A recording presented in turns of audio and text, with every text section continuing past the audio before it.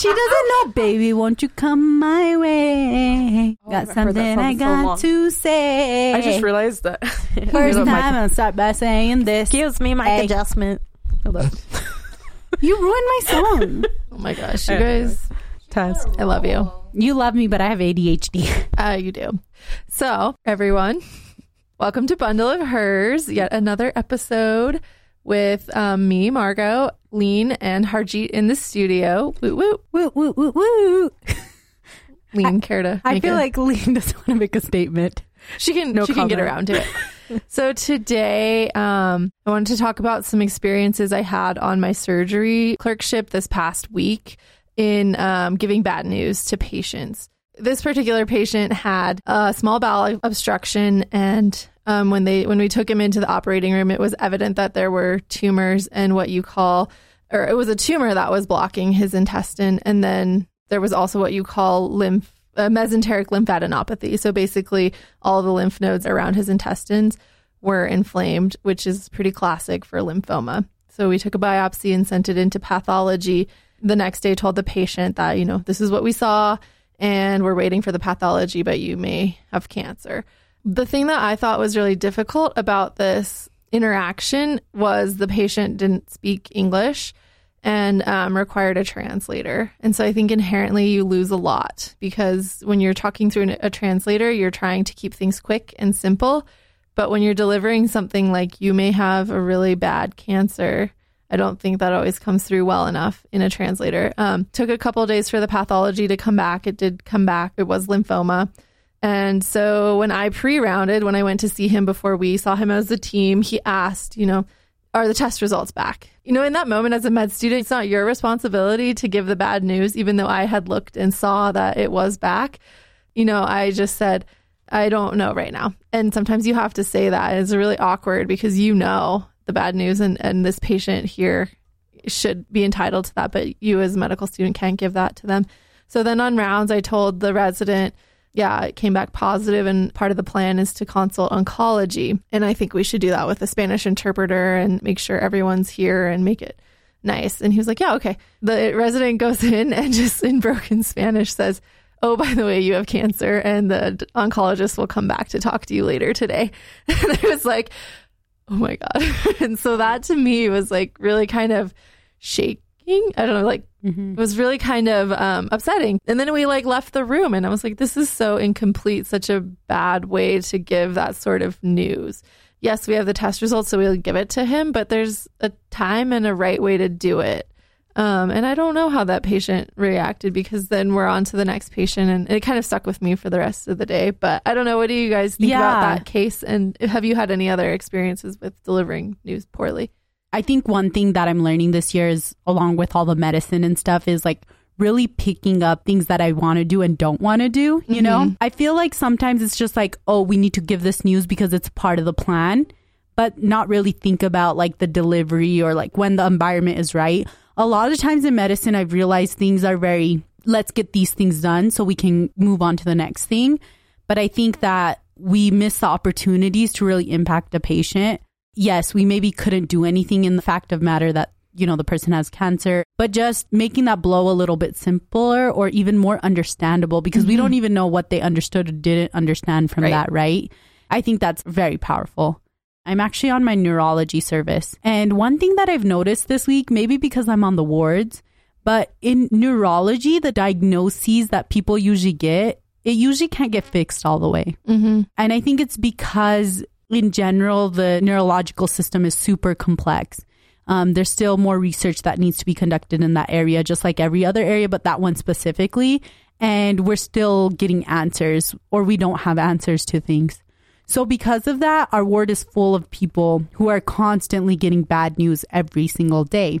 And I actually want to share a separate experience. We had a patient that also had a certain type of cancer, but it was metastatic, basically meaning that it was going to go into their entire body. And I put it in the plan, this person has this. These are the things that we need to do for it to confirm that it's the right one, because it was still a possible diagnosis. And it's a conversation that we need to have with the family. My resident asked me in the morning, did you tell the patient? And I was like, no, I did not tell the patient because I think that, one, I'm a medical student and I want to make sure I'm answering all the proper questions. Number two, I think it's important that we discuss it with the team before I say anything. So then my resident, when we were in the group setting, my resident and the physician were like, okay, we know this news. It's going to be hard. The family is there. Let's complete rounding on everybody and we'll go back and have a conversation. And I really appreciated that because they took the time to know that this is hard news.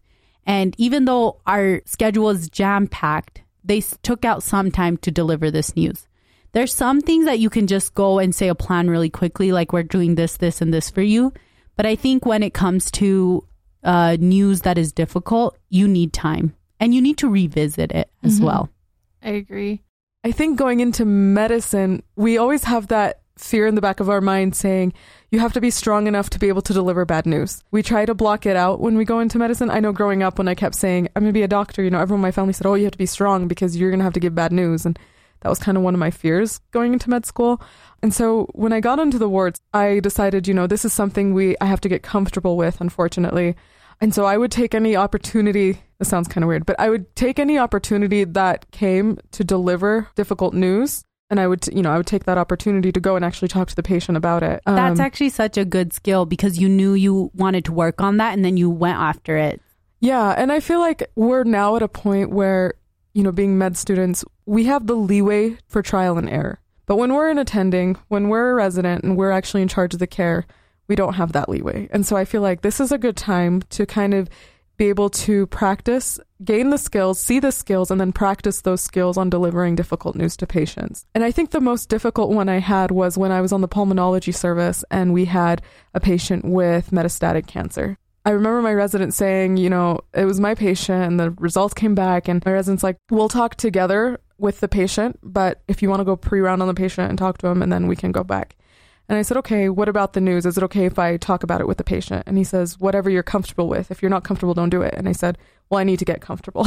So I remember in pre-rounding, I walk in and their family, maybe there's like 15 people there. And wow. Yeah. And as I was talking to the patient and one family member would ask, well, what about the results? And another family member would be like, we know it's cancer. And I was like, oh, like they kind of have a feeling, They kind of had an idea, like the results came back, the imaging showed something here in the brain. Like, what does that mean? And so I ended up opening the chart and I would show them the images with permission from the patient, of course. And I said, is it okay if I talk about this with you, with everybody here? And, they said yes. And so I opened up the imaging and again, like I don't have all the answers, but I can point out on a CT or MRI, be like, yeah, look, see this lesion right here? That's unusual. Or here's your lung, and this is unusual. And so this is kind of what we're suspecting. And so we kind of had a conversation. I thought this was very difficult, especially because you have the patient. At this point, the patient was shocked, but at the same time, they're ready for the next steps. The family was still in shock. And they were kind of asking me like more of the emotional questions rather than like the logical answers we can give them. In general, I don't have the answers to help your emotions, right? But I can give you the evidence. I can give you the numbers. I can give you things like that. I can give you our plans in terms of evidence-based medicine, what's next.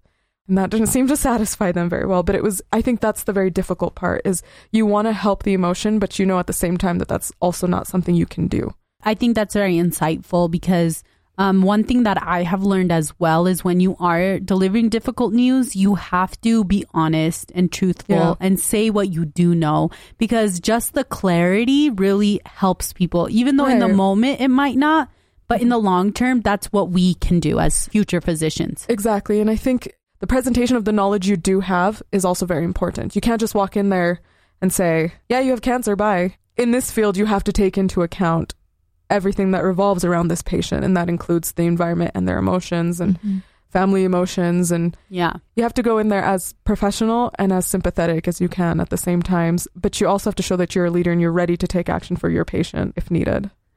I agree with that, Lean. I think that's what really matters is taking time, even if you're busy, to sit down and talk and tell that patient in a very sympathetic way is very key to delivering bad news.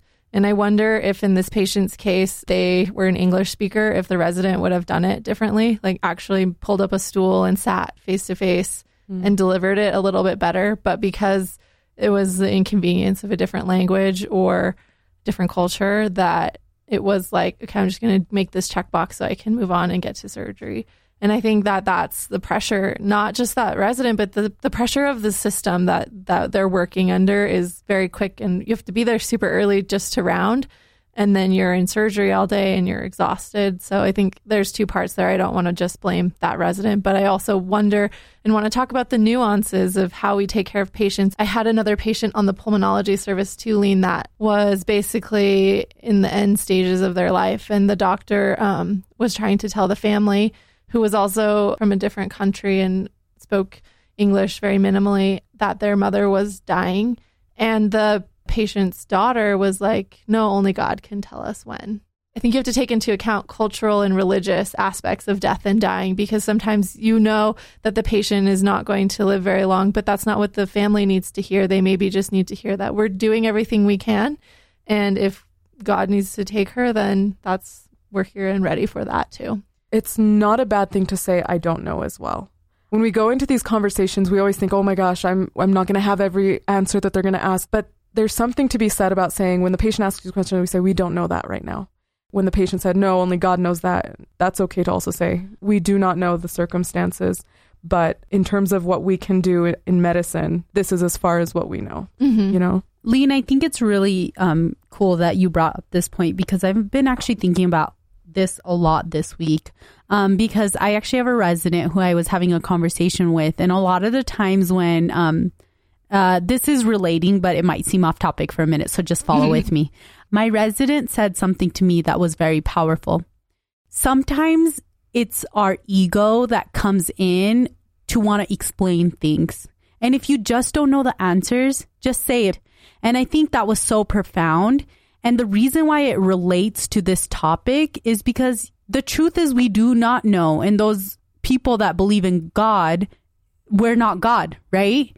And so in that sense, none of us can predict the future. I think a lot of times we say we think it's this just because it gives us satisfaction. And that's where we need to know that our patients are humans and we should value their own feelings as their own. This is their news. It's not our news, right?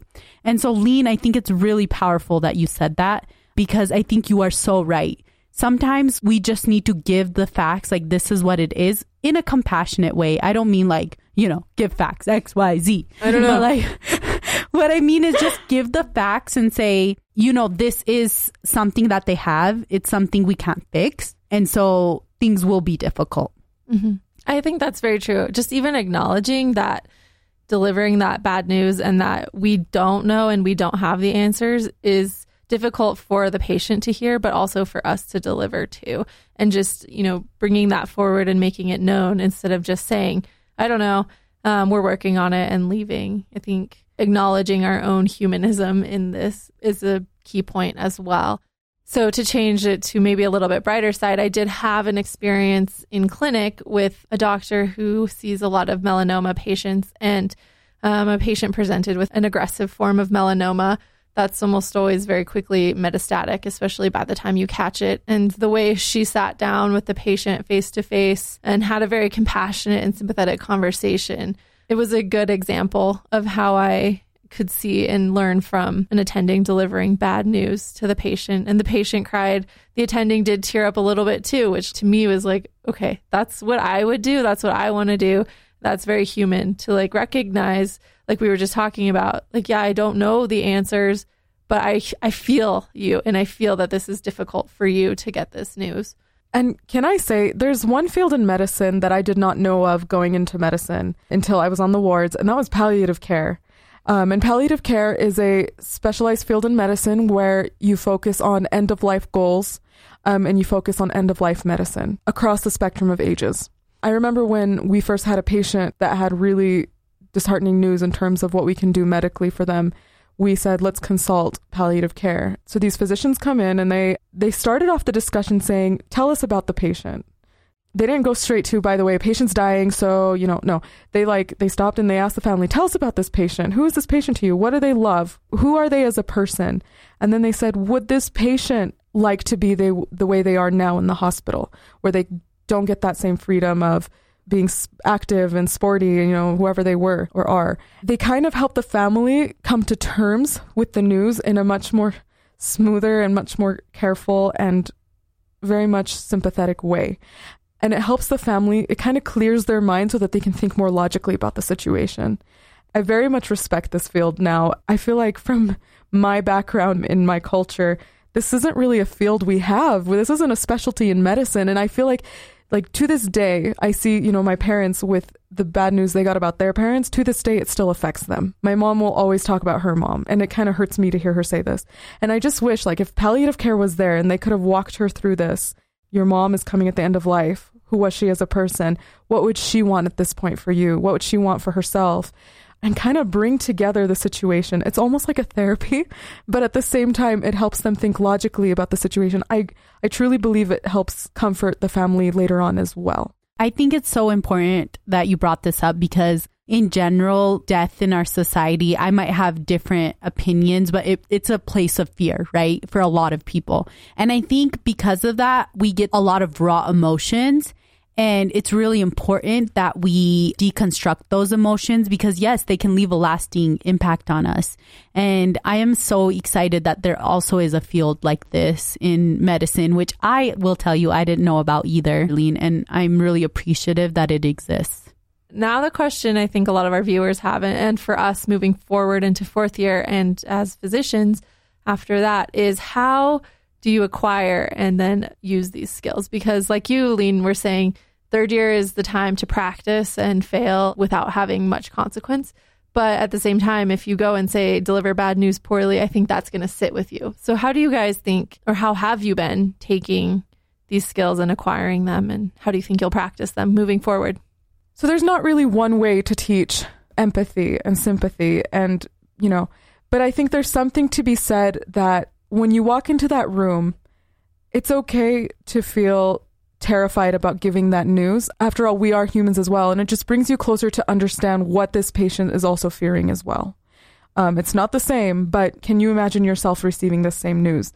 You can't really teach it, but it's almost like being in a place that's really gut-wrenching when you're receiving bad news. Just knowing that feeling and now realizing your patients are going to feel this and probably worse kind of can bring you a little bit to say, how am I going to approach this so that we can be in a good place all together as a healthcare team, incorporating into this patient's holistic care. Man, you're just giving so many points for me to talk about and think about, which I love.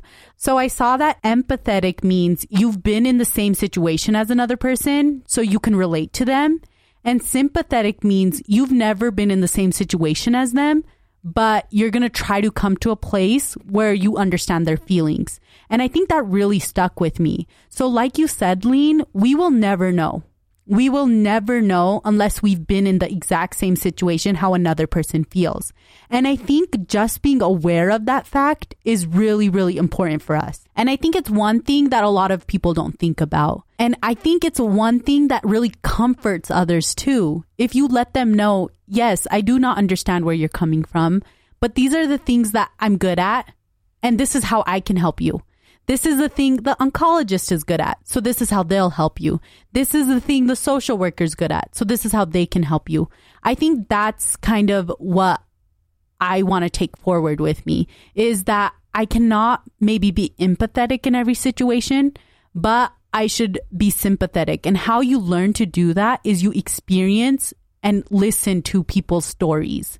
I think that's where we can be most powerful, is we should know that we are learning every day from every single patient, and these experiences will add up to make us better physicians. I think that's very true, Harjeet. Understanding the difference between empathy and sympathy is key. And like you said, Lean, they aren't really things that you can teach. But what I would recommend, building on both of you, for starting third year or whatever you do your clinical rotations, is to volunteer to take on the difficult patients, to make sure you can be in the room while the attending is delivering bad news as much as possible, and then observe what's going on, feel what feels okay, what feels really bad, and just acknowledge that it's going to feel awkward and it's going to feel sad, and you're naturally going to want to move away from that and not want to be in any situation. But the more you can give yourself the opportunity as a student to be in those situations and watch and learn, the more stories you will have heard and the more experience you can have to build off of to develop this empathy. So I think it comes down to just opening yourself and your heart and letting yourself be vulnerable with the patient that you're delivering bad news to. I love that. Thanks. So with that, we're going to wrap up, but I hope that all of you can move forward and through your clinical rotations and careers as medical students and physicians, pushing into the uncomfortable situations and learning from them and knowing that we're all at one point going to have them. We are the bundle of hers. Speaking of wrapping up. Do your wrap up spiel. So on that note, if you have a story or any input on how to share and deliver bad news, what was good, what was bad, please share with us at Bundle of Hers on Instagram or at Facebook. And until next time, Bye-bye. Oh, that was really good. No, I'm a good imitator. Do it again. No, that was a one-time thing.